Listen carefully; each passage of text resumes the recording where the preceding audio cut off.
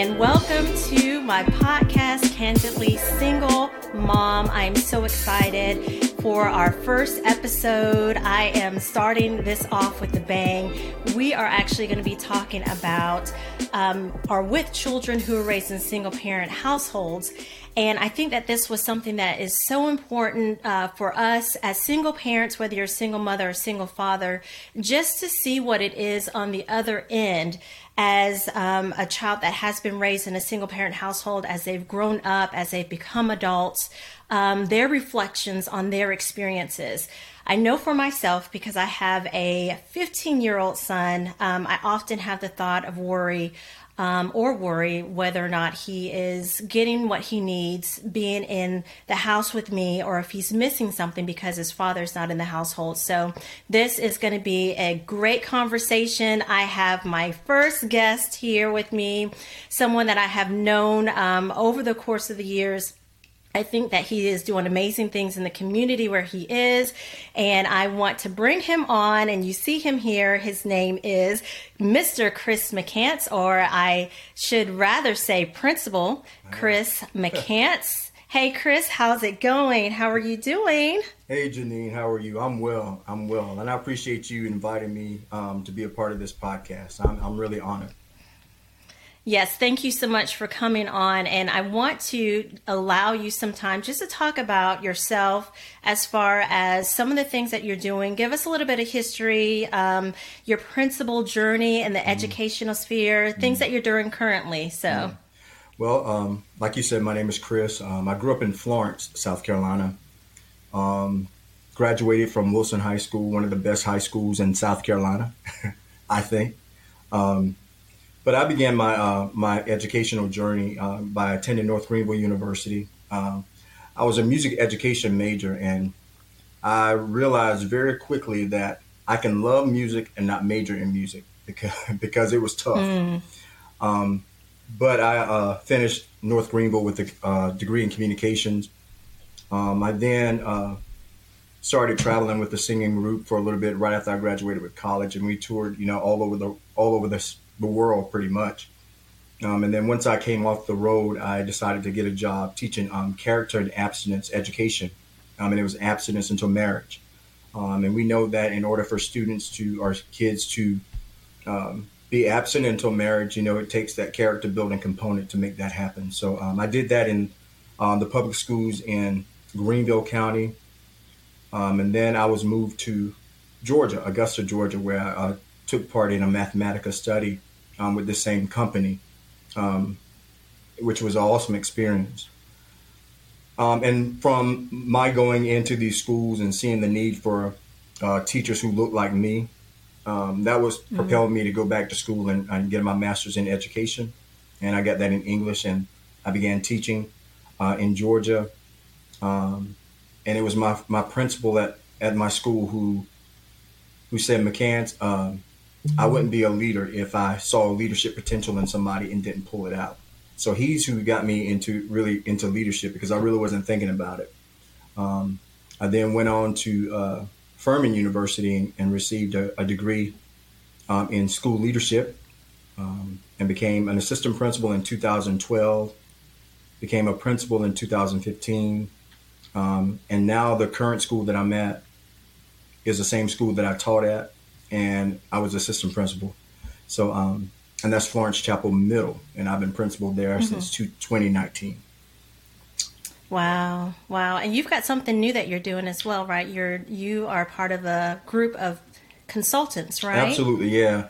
So a group of other professional administrators in different districts across South Carolina, the upstate South Carolina, decided to put together a consulting group to help people develop in leadership. We just saw a lack there, especially for people who look like us. Again, there was a lack there, and we just saw the need to put together this consulting group of 11 guys. We all have strengths in different areas where we can go into different systems and just kind of infiltrate those systems, talking about leadership, but also talking about how to lead and guide, young African-American boys as well, because we know they learn differently. And oftentimes because they learn differently, and they're not getting what they need in the classroom, they tend to act out, and people tend to see this as a huge problem. But we want to go in and help people understand this is how you have to work with our boys.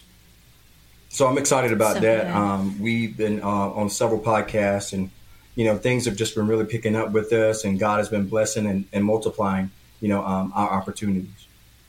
That's so good, and it's so needed. Yeah. I get triggered when you talk about, and this is probably for another time, but when you talk about kids acting out in school and what's being perceived as bad behavior, but not really getting to the root of the problem. Because when you peel back those layers, you'll really actually see what's going on, and that's what the issue is. Because you can discipline, giving them discipline or sending them home, that's putting a Band-Aid on it, still not getting to the root of that problem. And that's what I want to get to the root of the problem of what's going on.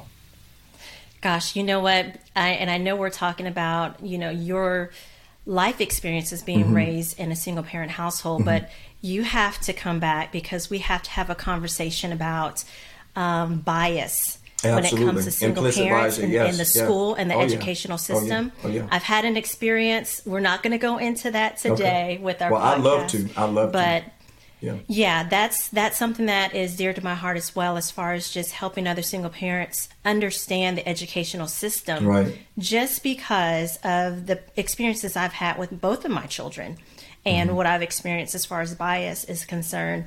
Boy, I tell you what. So we'll bring you back. We're going to have a whole other segment on that. We're going to bring you back. Yes, but ma'am. I do want you to talk more about your life as far as how you grew up in a single parent household and just understanding that for you. I know that you have siblings as well. Yeah. So just give us a little bit of a background, in your youth. How did that happen, as far as you being in a single parent household, whether your parents are married or not? If you want to share. Absolutely. Well, like you said, I'm the youngest of three, so I was able to kind of watch my brother and sister get in trouble and then kind of learn from that, from them. So being the youngest in that aspect of it has its benefits. But I tell you, I was raised by one of the strongest women I know. And I already told you that when I talk about my mom, I'm a little soft, and I get a little emotional about it because it wasn't until I became an adult that I realized the sacrifices that she made in order for us to have what we have, to put us through school and, just different things like that. But of course, growing up in the 80s, 90s, things were very difficult. It was rough for us. Hey, don't give away the age. Yeah. Don't give away the age. I'm joking. Well, hey, Go ahead. I don't mind. But, it was difficult for my mom to make ends meet. And we saw that, she didn't necessarily share all the time, the struggles that she was going through. But we saw it in, asking for certain things that we couldn't get because she didn't have the money. We saw it in, coming home and, from school and having a sign on the door, one of those little hanging tags where the power company has come and turned off our power, So, and it got to the point where I would have a complex sometimes when I would get off the school bus and walk up to the door, just wondering if one of those tags are going to be on that door and we don't have power, So those are some of the things that we went through. But, somehow the other, my mom made things work. My dad was, in my life, but, as far as the every day, making sure that I was clothed, making sure I was fed, making sure if I was sick, who's taking care. My mom took care of all that stuff, and she did it. And I know there were times where, it was rough for her and she, wanted to throw her hands up or throw in the towel, but she never did. She never did.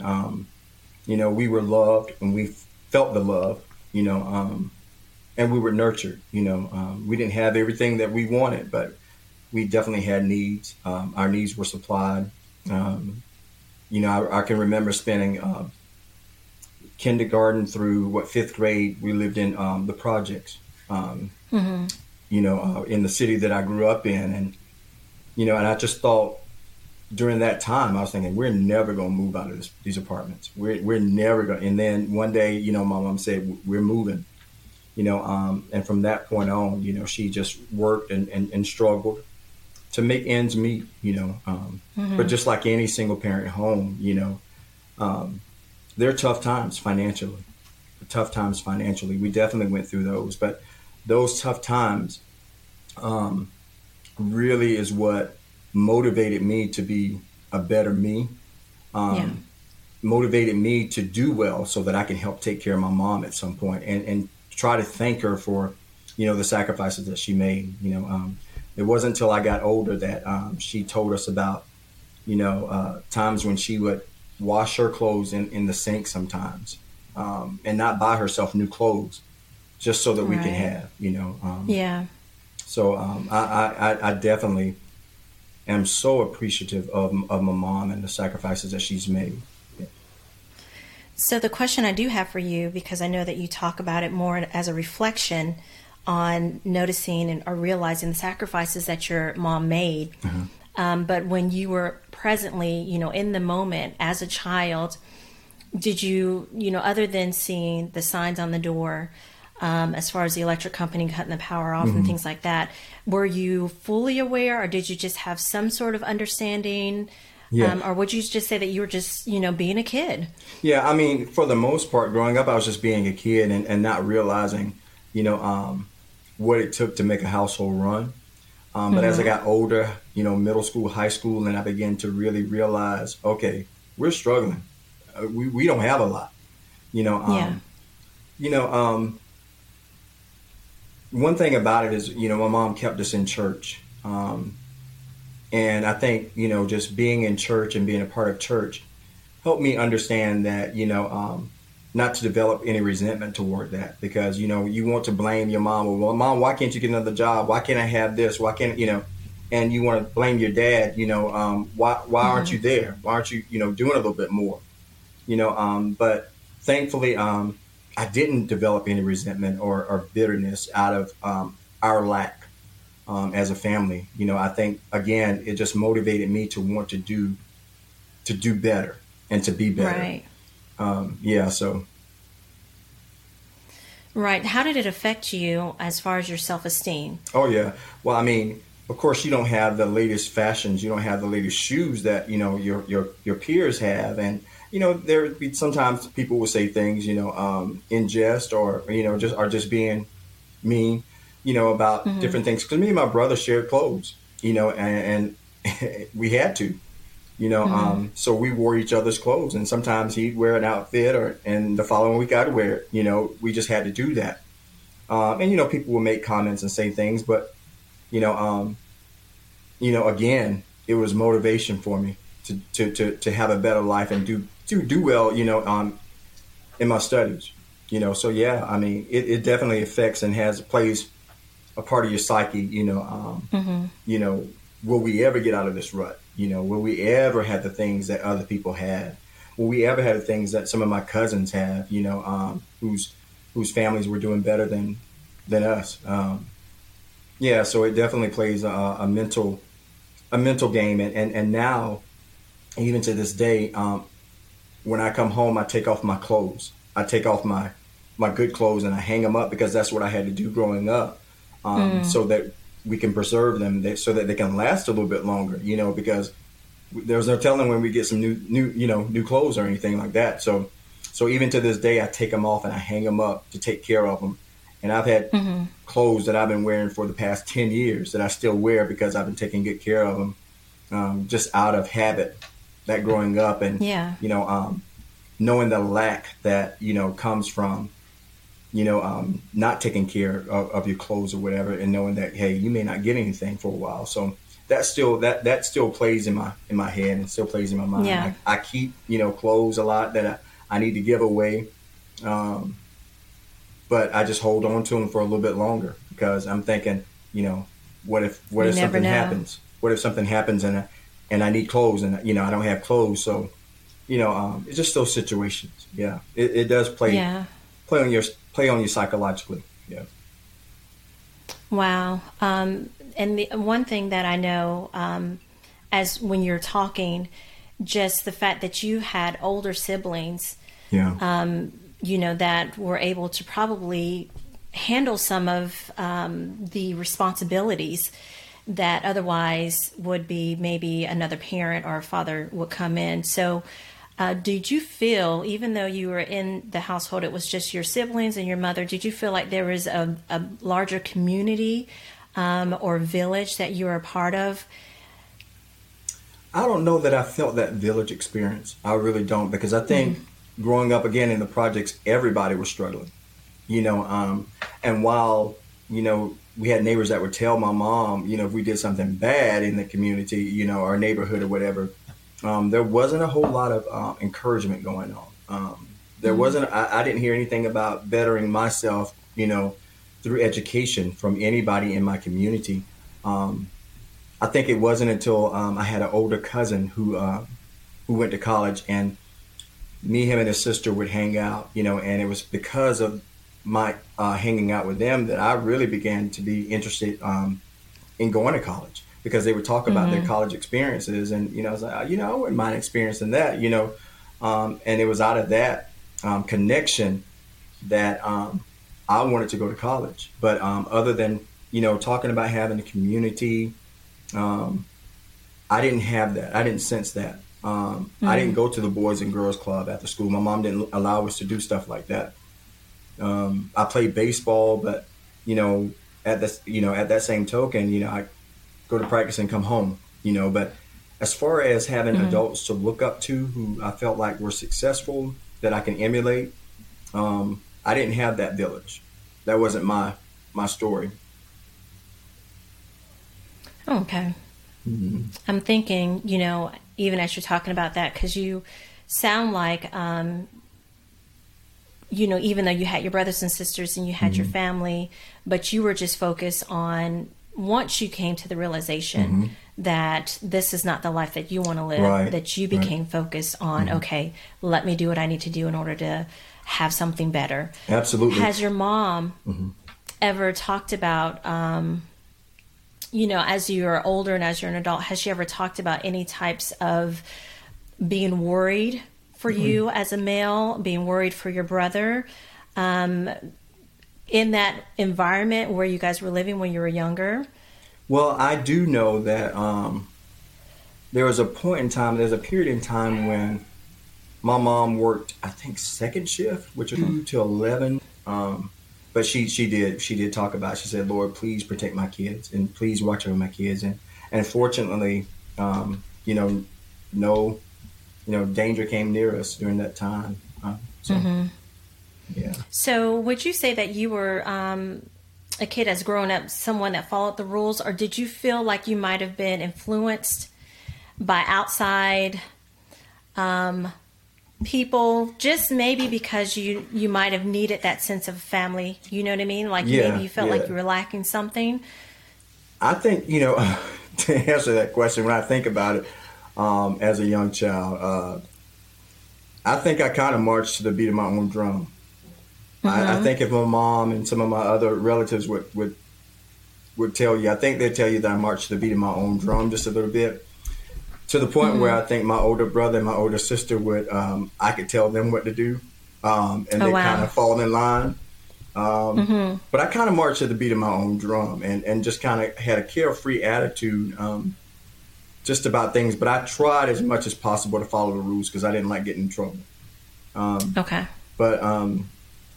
then I had that mischievous side as well, where I'd sneak and do things that I knew I wasn't supposed to do, and blame it on my brother or sister. Wow.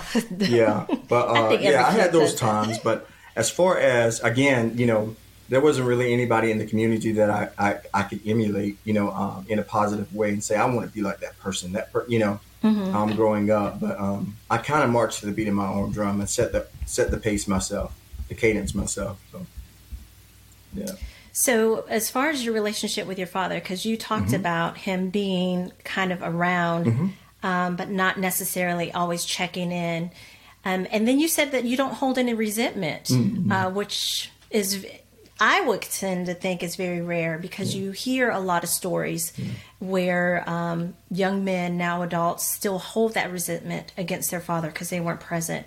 Can you talk more about that as far as your experience? Absolutely. My dad was an avid baseball player and, played like the Bush League baseball. So those were the times that he and I got together when he was playing baseball. I'd go to his games. He taught me how to play baseball, and when I started playing and got pretty good, he would, of course, come to the games, and of course he would coach from the sidelines. And there would be weekends when I'd go, of course, and spend the weekend at his house. But, it wasn't until, I became an adult that I was able to let that go, to let that resentment, the resentment that I think I did have, especially in college. But it wasn't until I was, much older and a mature adult that I was able to forgive him, even with him asking, without him asking for forgiveness. But I was able to forgive him and really move forward. And I think that's when God began really opening doors in my life that, to show me that he has a plan. He has a perfect plan for me. And ultimately, he is my father. He is the supplier of all my needs. And it wasn't until after my dad's death that I was able to forgive and release that resentment. So it was after his death. But I feel like right before he passed away, he tried to make things right, even between he and my mom, because there was tension sometimes in their relationship, trying to co-parent, because, she's saying, I need this. And my dad, was like, well, I'll get it to you when I can get it to you, and my dad worked the same job. As long as I can remember him working, he's had that same job. He's always worked, and has always been a hard worker. But I don't know whether, he still kind of, cared for my mom, and my mom had moved on or whatever. And he just kind of said, I'm not going to do anything, but he took care of me. If I called and said, Dad, I need, this, that, and the other, he'd get it to me. But as far as the nurturing, as far as having a sit down conversation, with my dad about what it is to be a man, how to take care of a family, how to pay, bills, how to treat a woman, I didn't have that. I didn't get that. And the things that I did learn in the streets, which aren't good practices. So I had to do a lot of unlearning as an adult. And sometimes that can be a little bit too late because you put yourself in situations where you set yourself up financially for hardship. Relationship wise, you could set yourself up, having a baby outside of marriage, you could set yourself up for some hard times, Right. Yeah. So you felt like you lacked that whole somebody teaching you how to be a man. Definitely. As you grew up. Yeah, definitely. Yeah.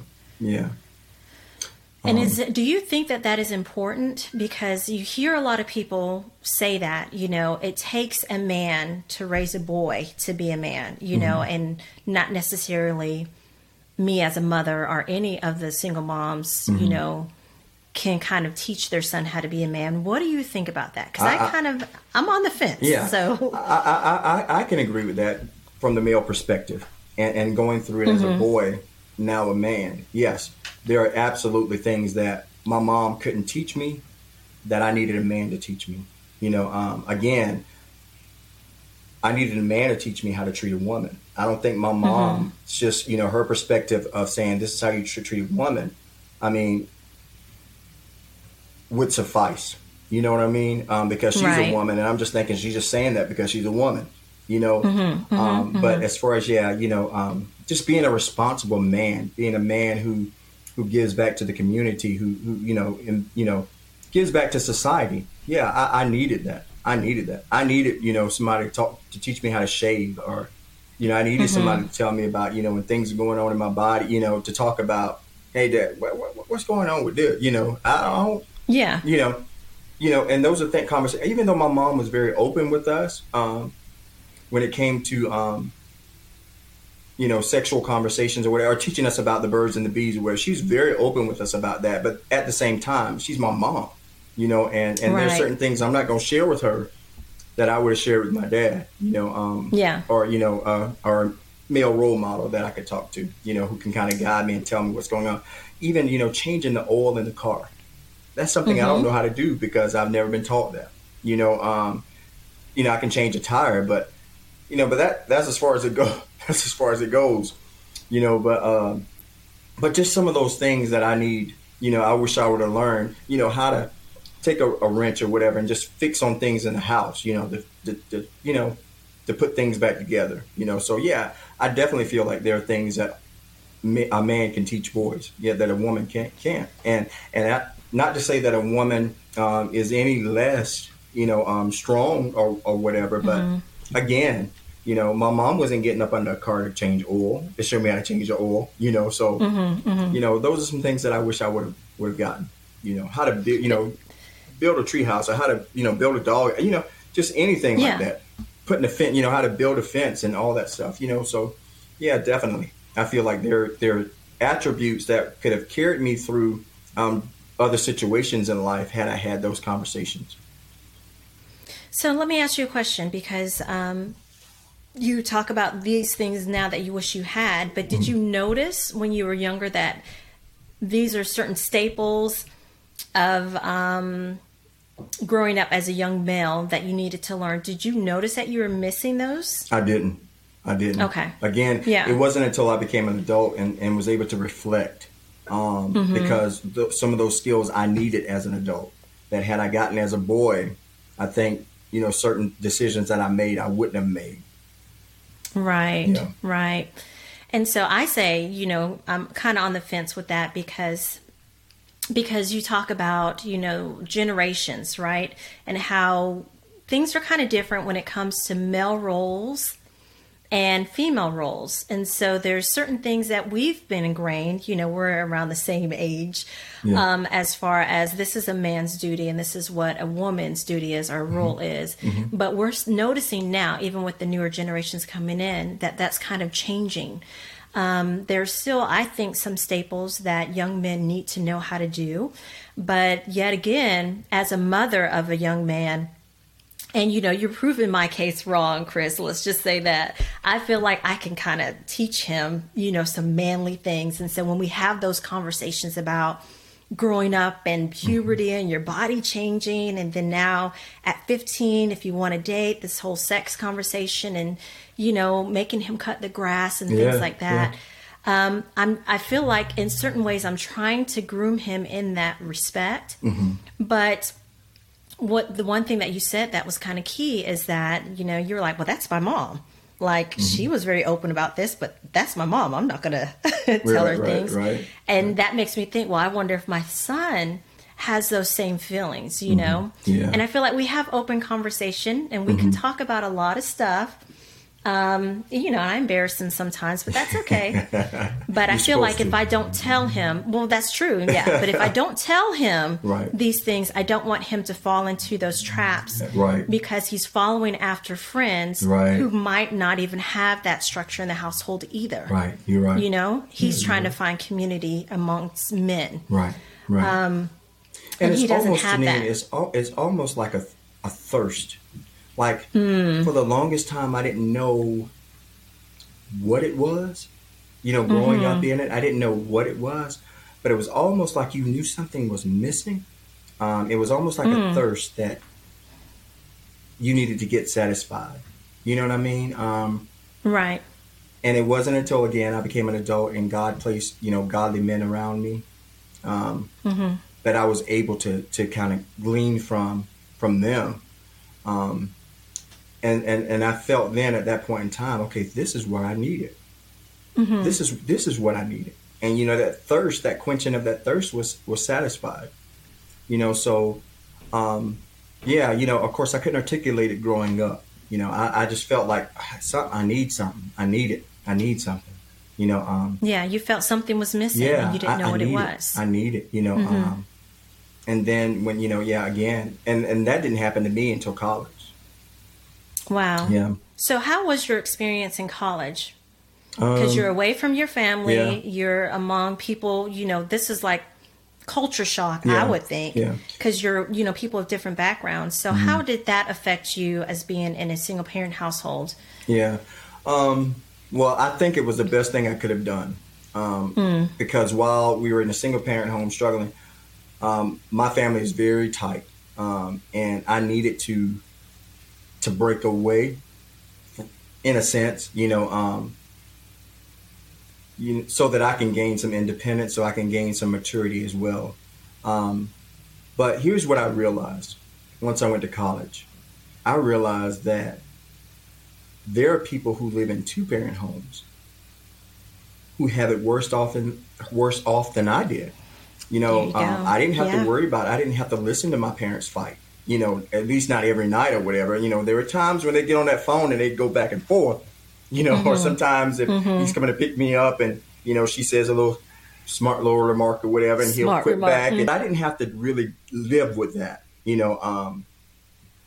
and so I would hear stories from my peers, my college peers, talking about their parents fighting and, their dad's having an affair and how this affected the family and different things like that. So I felt like sometimes I said, well, I'm good. I'm all right, in the way that I grew up. But, because when I listen to their stories, I'm like, hey, somebody's got it worse off than I do. Yeah. Yeah, I mean, and it wasn't as a matter of trying to look and see who was worse off, but, you always think that, okay, if I'd have grew up in a two-parent home, things would have been a lot different, but that made me realize that, hey, the grass isn't always greener on the other side. Yeah. Did your mom ever talk about why her, your dad and her were not together? Did she ever felt like she needed to explain that to you? No, she didn't. And we really don't talk about it. My mom was married before I was born. And that's when she had my brother and my sister. With their dad. We have different dads. So okay. And she and my dad dated for several years, and then I came along or whatever. But she didn't want to get married again because she just come out of a marriage. So and sometimes I would go through the feeling of, well, who do I belong to? Because when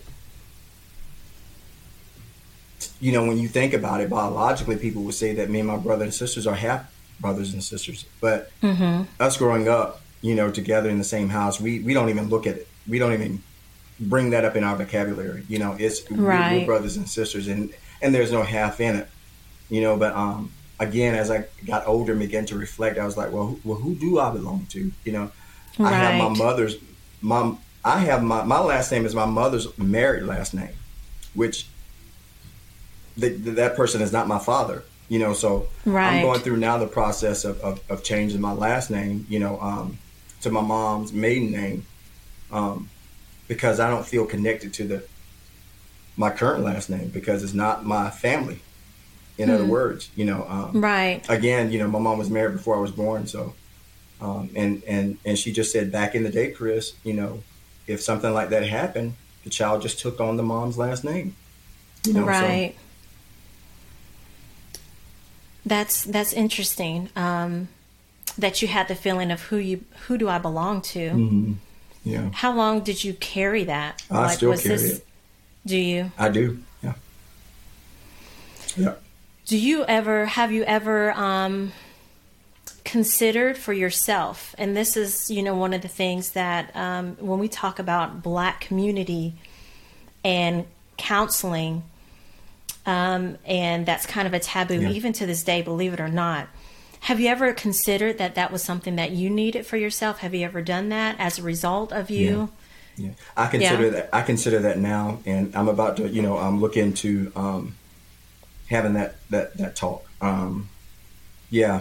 Because I feel like the older I get, the more questions I have sometimes, and the more I have a sense of, again, I want a last name that I feel, encompasses me, who defines me, and it's crazy. People say it's just a last name, but the word tells us there's value in a name, You're and right. what you name something, that, so, yeah.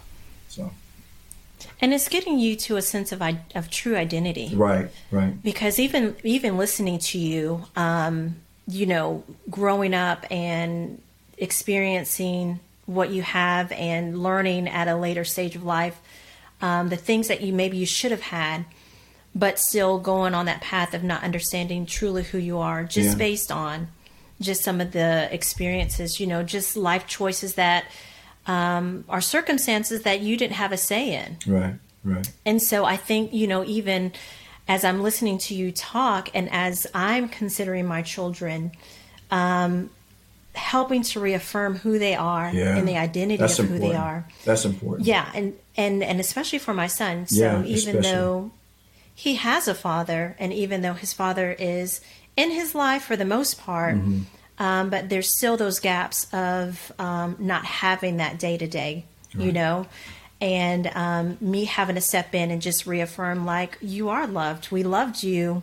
We were in a loving marriage. We loved each other. So helping him understand that.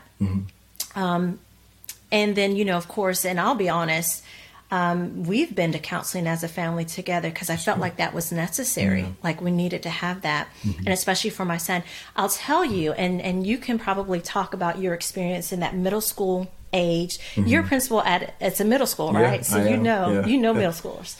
So there's something around that age of puberty getting ready to start or hitting where they start questioning themselves.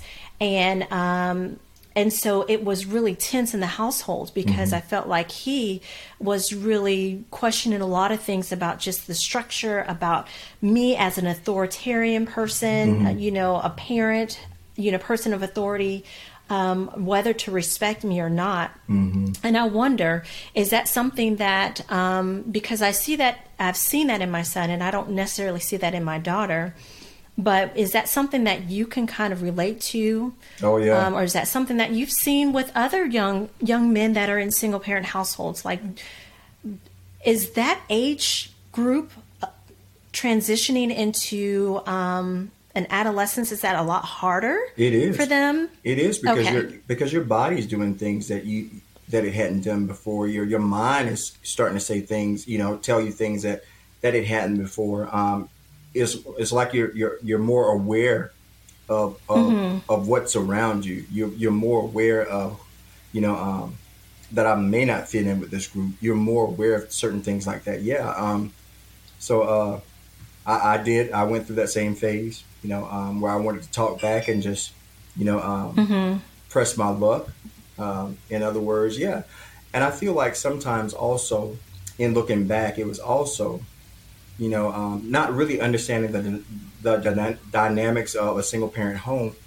I think for a while, not for a while, but I think it could have went in my mind that, well, why can't we have certain things? Why can't you do this? Why, I want this. I want, why can't I have it? Why can't I have it? Why can't I do it?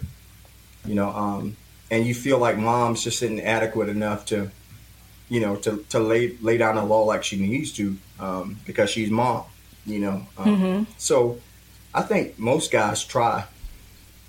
They're going to test the limits in this age group.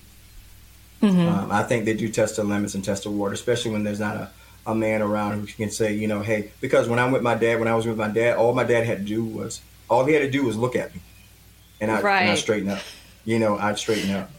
But mama, I'm going to take her around the bend. I might talk back a little bit and get popped in the mouth,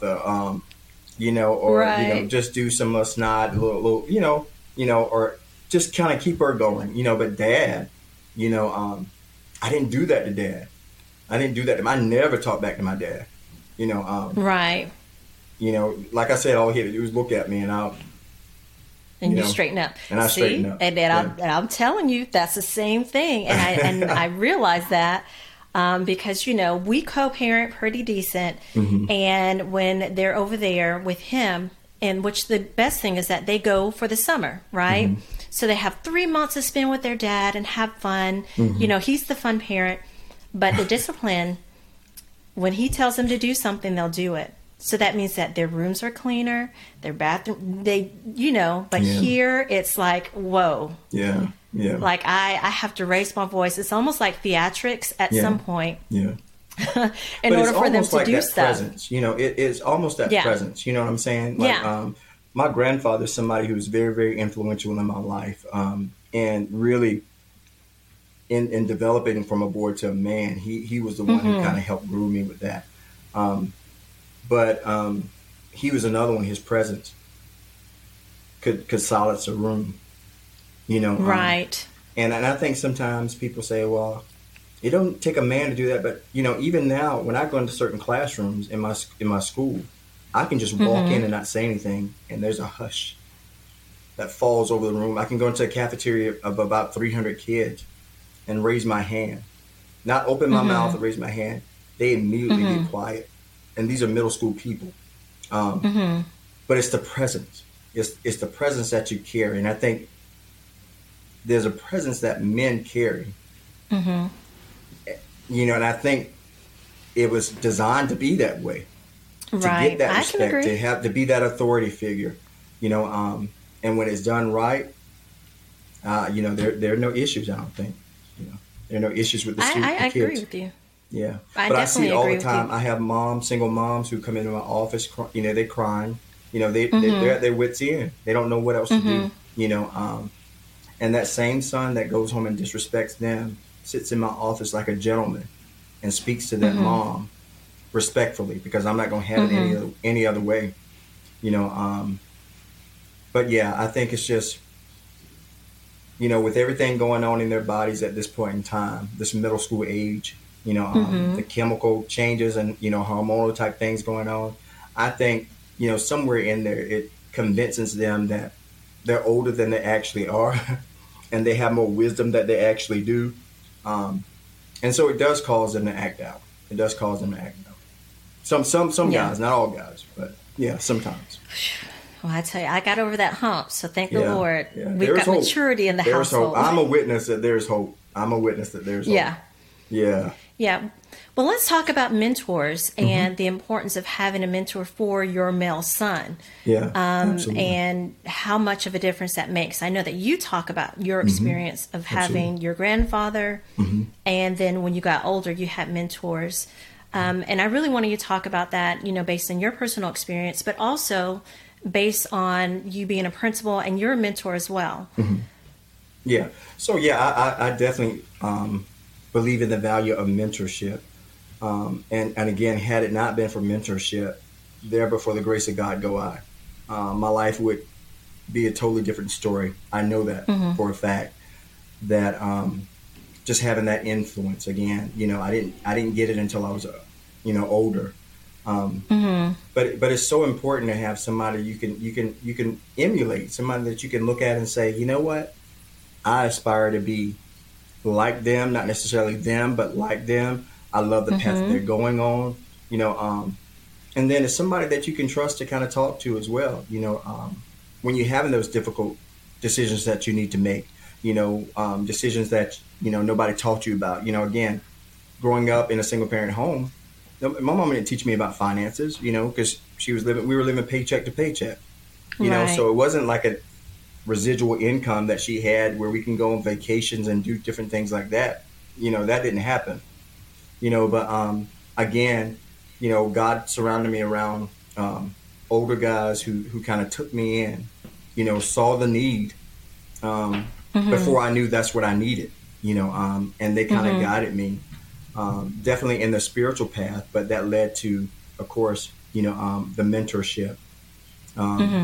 And I began mentoring a young man in 2009 and started with him in 5th grade and continued working with him high school, college, and we still currently are, he calls me Pops, and our relationship is just that tight. That's good. But I do know that had I not been an influence in his life, trajectory could have been a totally different path as well, because he has older siblings who, a couple of them who do things that, wouldn't be an ideal example for him, so he calls me now, for, financial advice, investing in life, and to me, even though I don't have any biological children, he's the closest thing to a child or son that I feel like I have, so there is power in mentorship. There is power in mentorship. Yeah. And I will push that until the day God calls me home, because I've seen it firsthand, lived it. And now that I mentored him, I've taught him how to become a mentor to other people as well. And even though he's young, he seems wise beyond his age, because we talk and we talk about bringing somebody in with you, pulling somebody up, So that's really good. I definitely value that. That's really good. I definitely value mentorship. So let's talk about the single mom then, who has a son who is worried because she might not have community, or the father might not be as present in the life of the child, and she doesn't know what to do. And maybe she's thinking that, I can pray, and there's power in prayer, and I believe that wholeheartedly. But I'm still worried. I don't know who my son is going to be, how he's going to turn out. I don't know if I'm going to am I doing a good job? I just don't know. So what would you say to that single mom? Wow. That's a huge question. Because it's so important. I definitely, continue to tell her to continue to do what she's doing, to, speak life into him. But if the son is interested in any type of recreational sports, basketball, baseball, football, become involved in some type of recreational sports where he's around other boys, he's around other men, and just giving him that influence, that way. Big brothers and big sisters programs, that, most communities offer would be an option, I would think, to have that, again, a male influence in his life, because there are people who want to be mentors, and they're looking for a mentee, so I feel like now more than ever, we have a lot more options, at our fingertips as it relates to, being role models and examples for young boys than I had growing up, so definitely seek out those opportunities to surround him around other boys. And in that sense, when there's other boys present, there's going to be older men typically who have taken that role, either as a father or either as a mentor, who's going to see this young boy who needs somebody, and they'll get him and they'll pick him up. They'll pick him up. Yeah. That's good. That's good. And I think even saying it's not too late for your son to be mentored. No. If he's in high school age, or if he's a young adult. Yeah. And he's a young just knowing that it's not too late. Yeah. And my mentee's 22, 23 now. And again, I started when he was 10 years old. And again, he calls me all the time. He calls me, not as much as he used to. He's getting older now, but starting his own, his life or whatever. But he still calls, he still texts, and Pops, I just wanted to check on you. I do the same thing for him. I hadn't heard from you. How's it going? How's everything going? Yeah. And there were a couple of situations in his senior year that I really felt like a dad, because I thought I was going to have to put my hands around his neck, wring his neck. But I practice restraint. But he's an awesome guy. And I'm thankful, I'm privileged to have had any influence in his life. So. It's really good.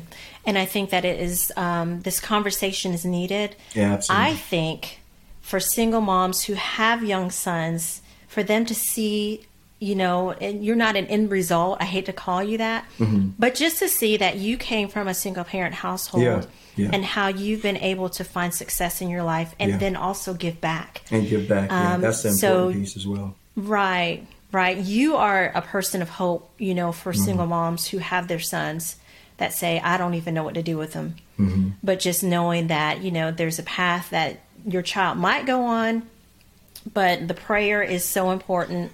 I always say community is important as well, Chris, making sure that there's a community, making sure there's a village, but then also not thinking that we as mothers can teach our sons how to be man necessarily, a men or man, but just to find that other person, that upstanding man, you know, to be a mentor. I certainly feel like there are values and there are morals and beliefs that a mom can teach a son. I absolutely believe that. You know, I don't discount that at all.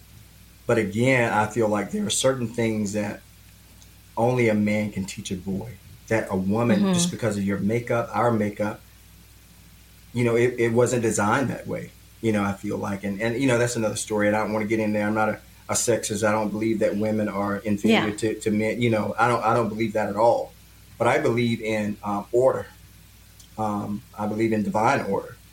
And there was just certain things that I think were built and established to be a certain way. You know, and I don't care how much we say that, oh, she can do, you know. Yeah, you can, but when it comes down to the order of God and how things are supposed to be, you know, I think we still have to put things into perspective, you know, and it doesn't devalue who the mom is. It doesn't make her less powerful. It doesn't make her weak, you know, because there are certain things that she can't show her son. It doesn't.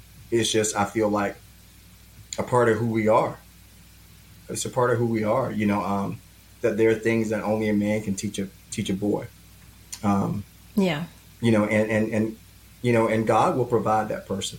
God will put those people around you, you know, and surround your son, because nowadays you really have to be careful about who your kids are around, you know. That's true. But when you pray and ask God to send that person, and you realize that, okay, God, I yield. I don't want to try to do it all myself. You know, I think that's when he'll bring in that community, that village, that we so need. And I think, you know, one of the strategies that I've implemented anytime, and you know me, of course, because I lived in Greenville, but finding that community within the church, you know, and then within that church community, start asking people if they would be mentors. So I have been so bold to ask. I would observe, you know, a man in the church. And you should. And I would ask. Right. Yeah. So I would observe first, and I would ask to see if they were open and willing. And moving here, and of course, I'm in Atlanta. Culture's a little different. Yeah.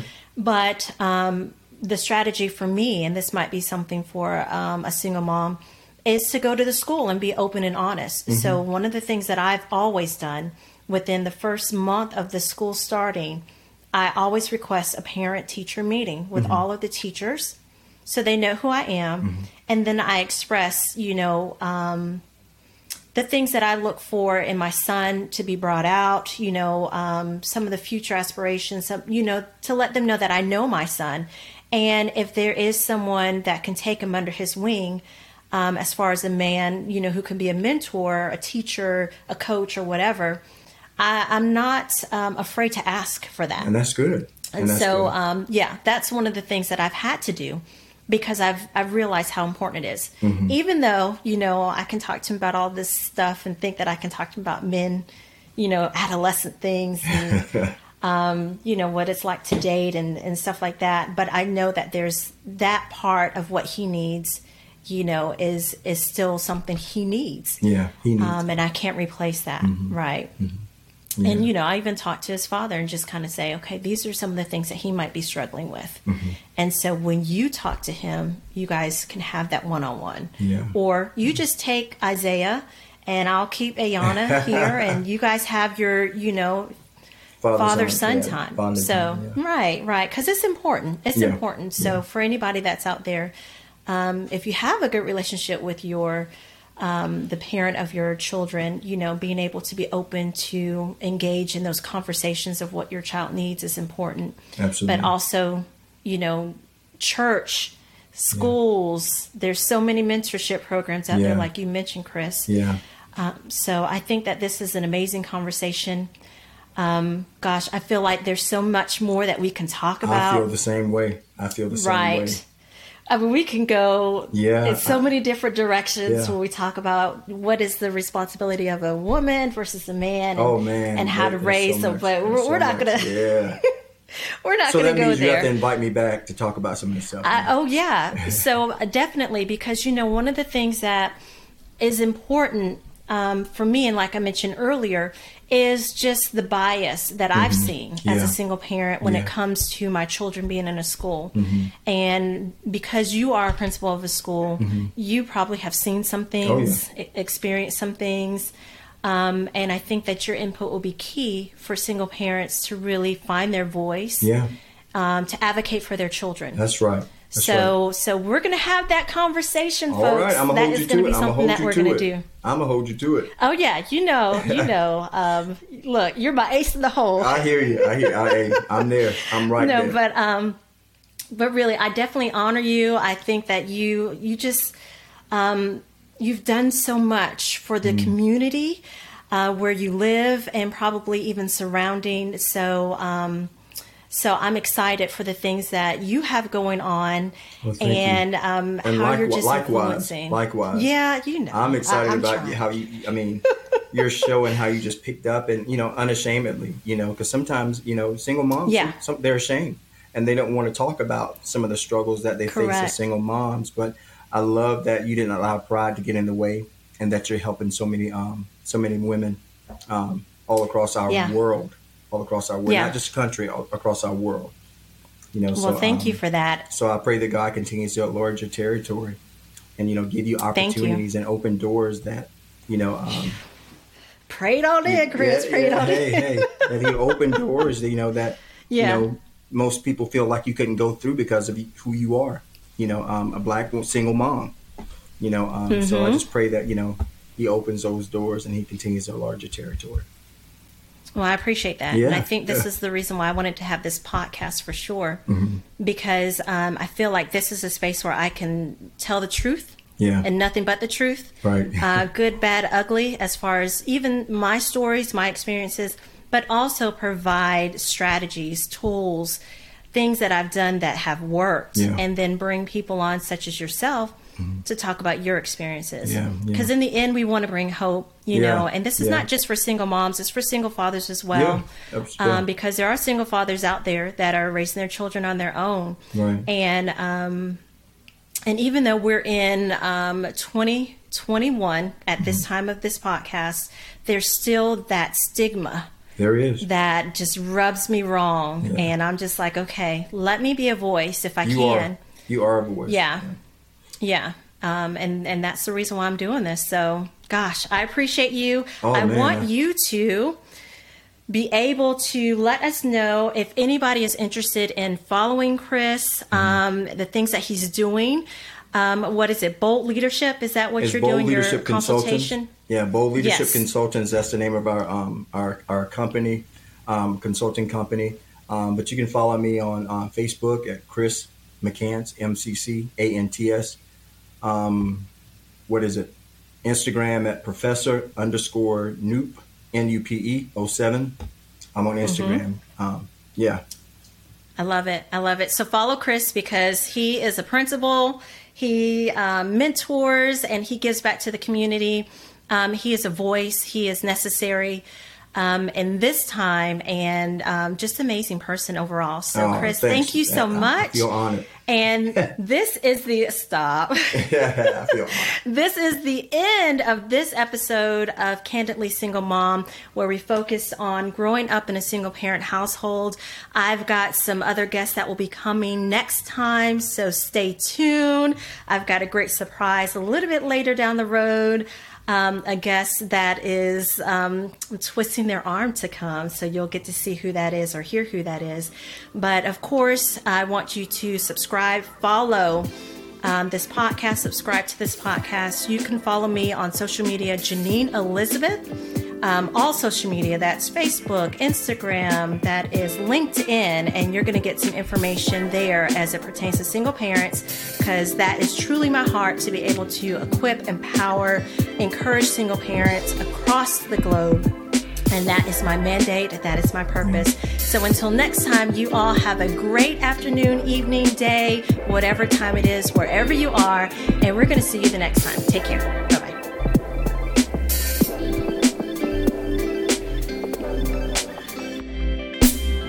Bye.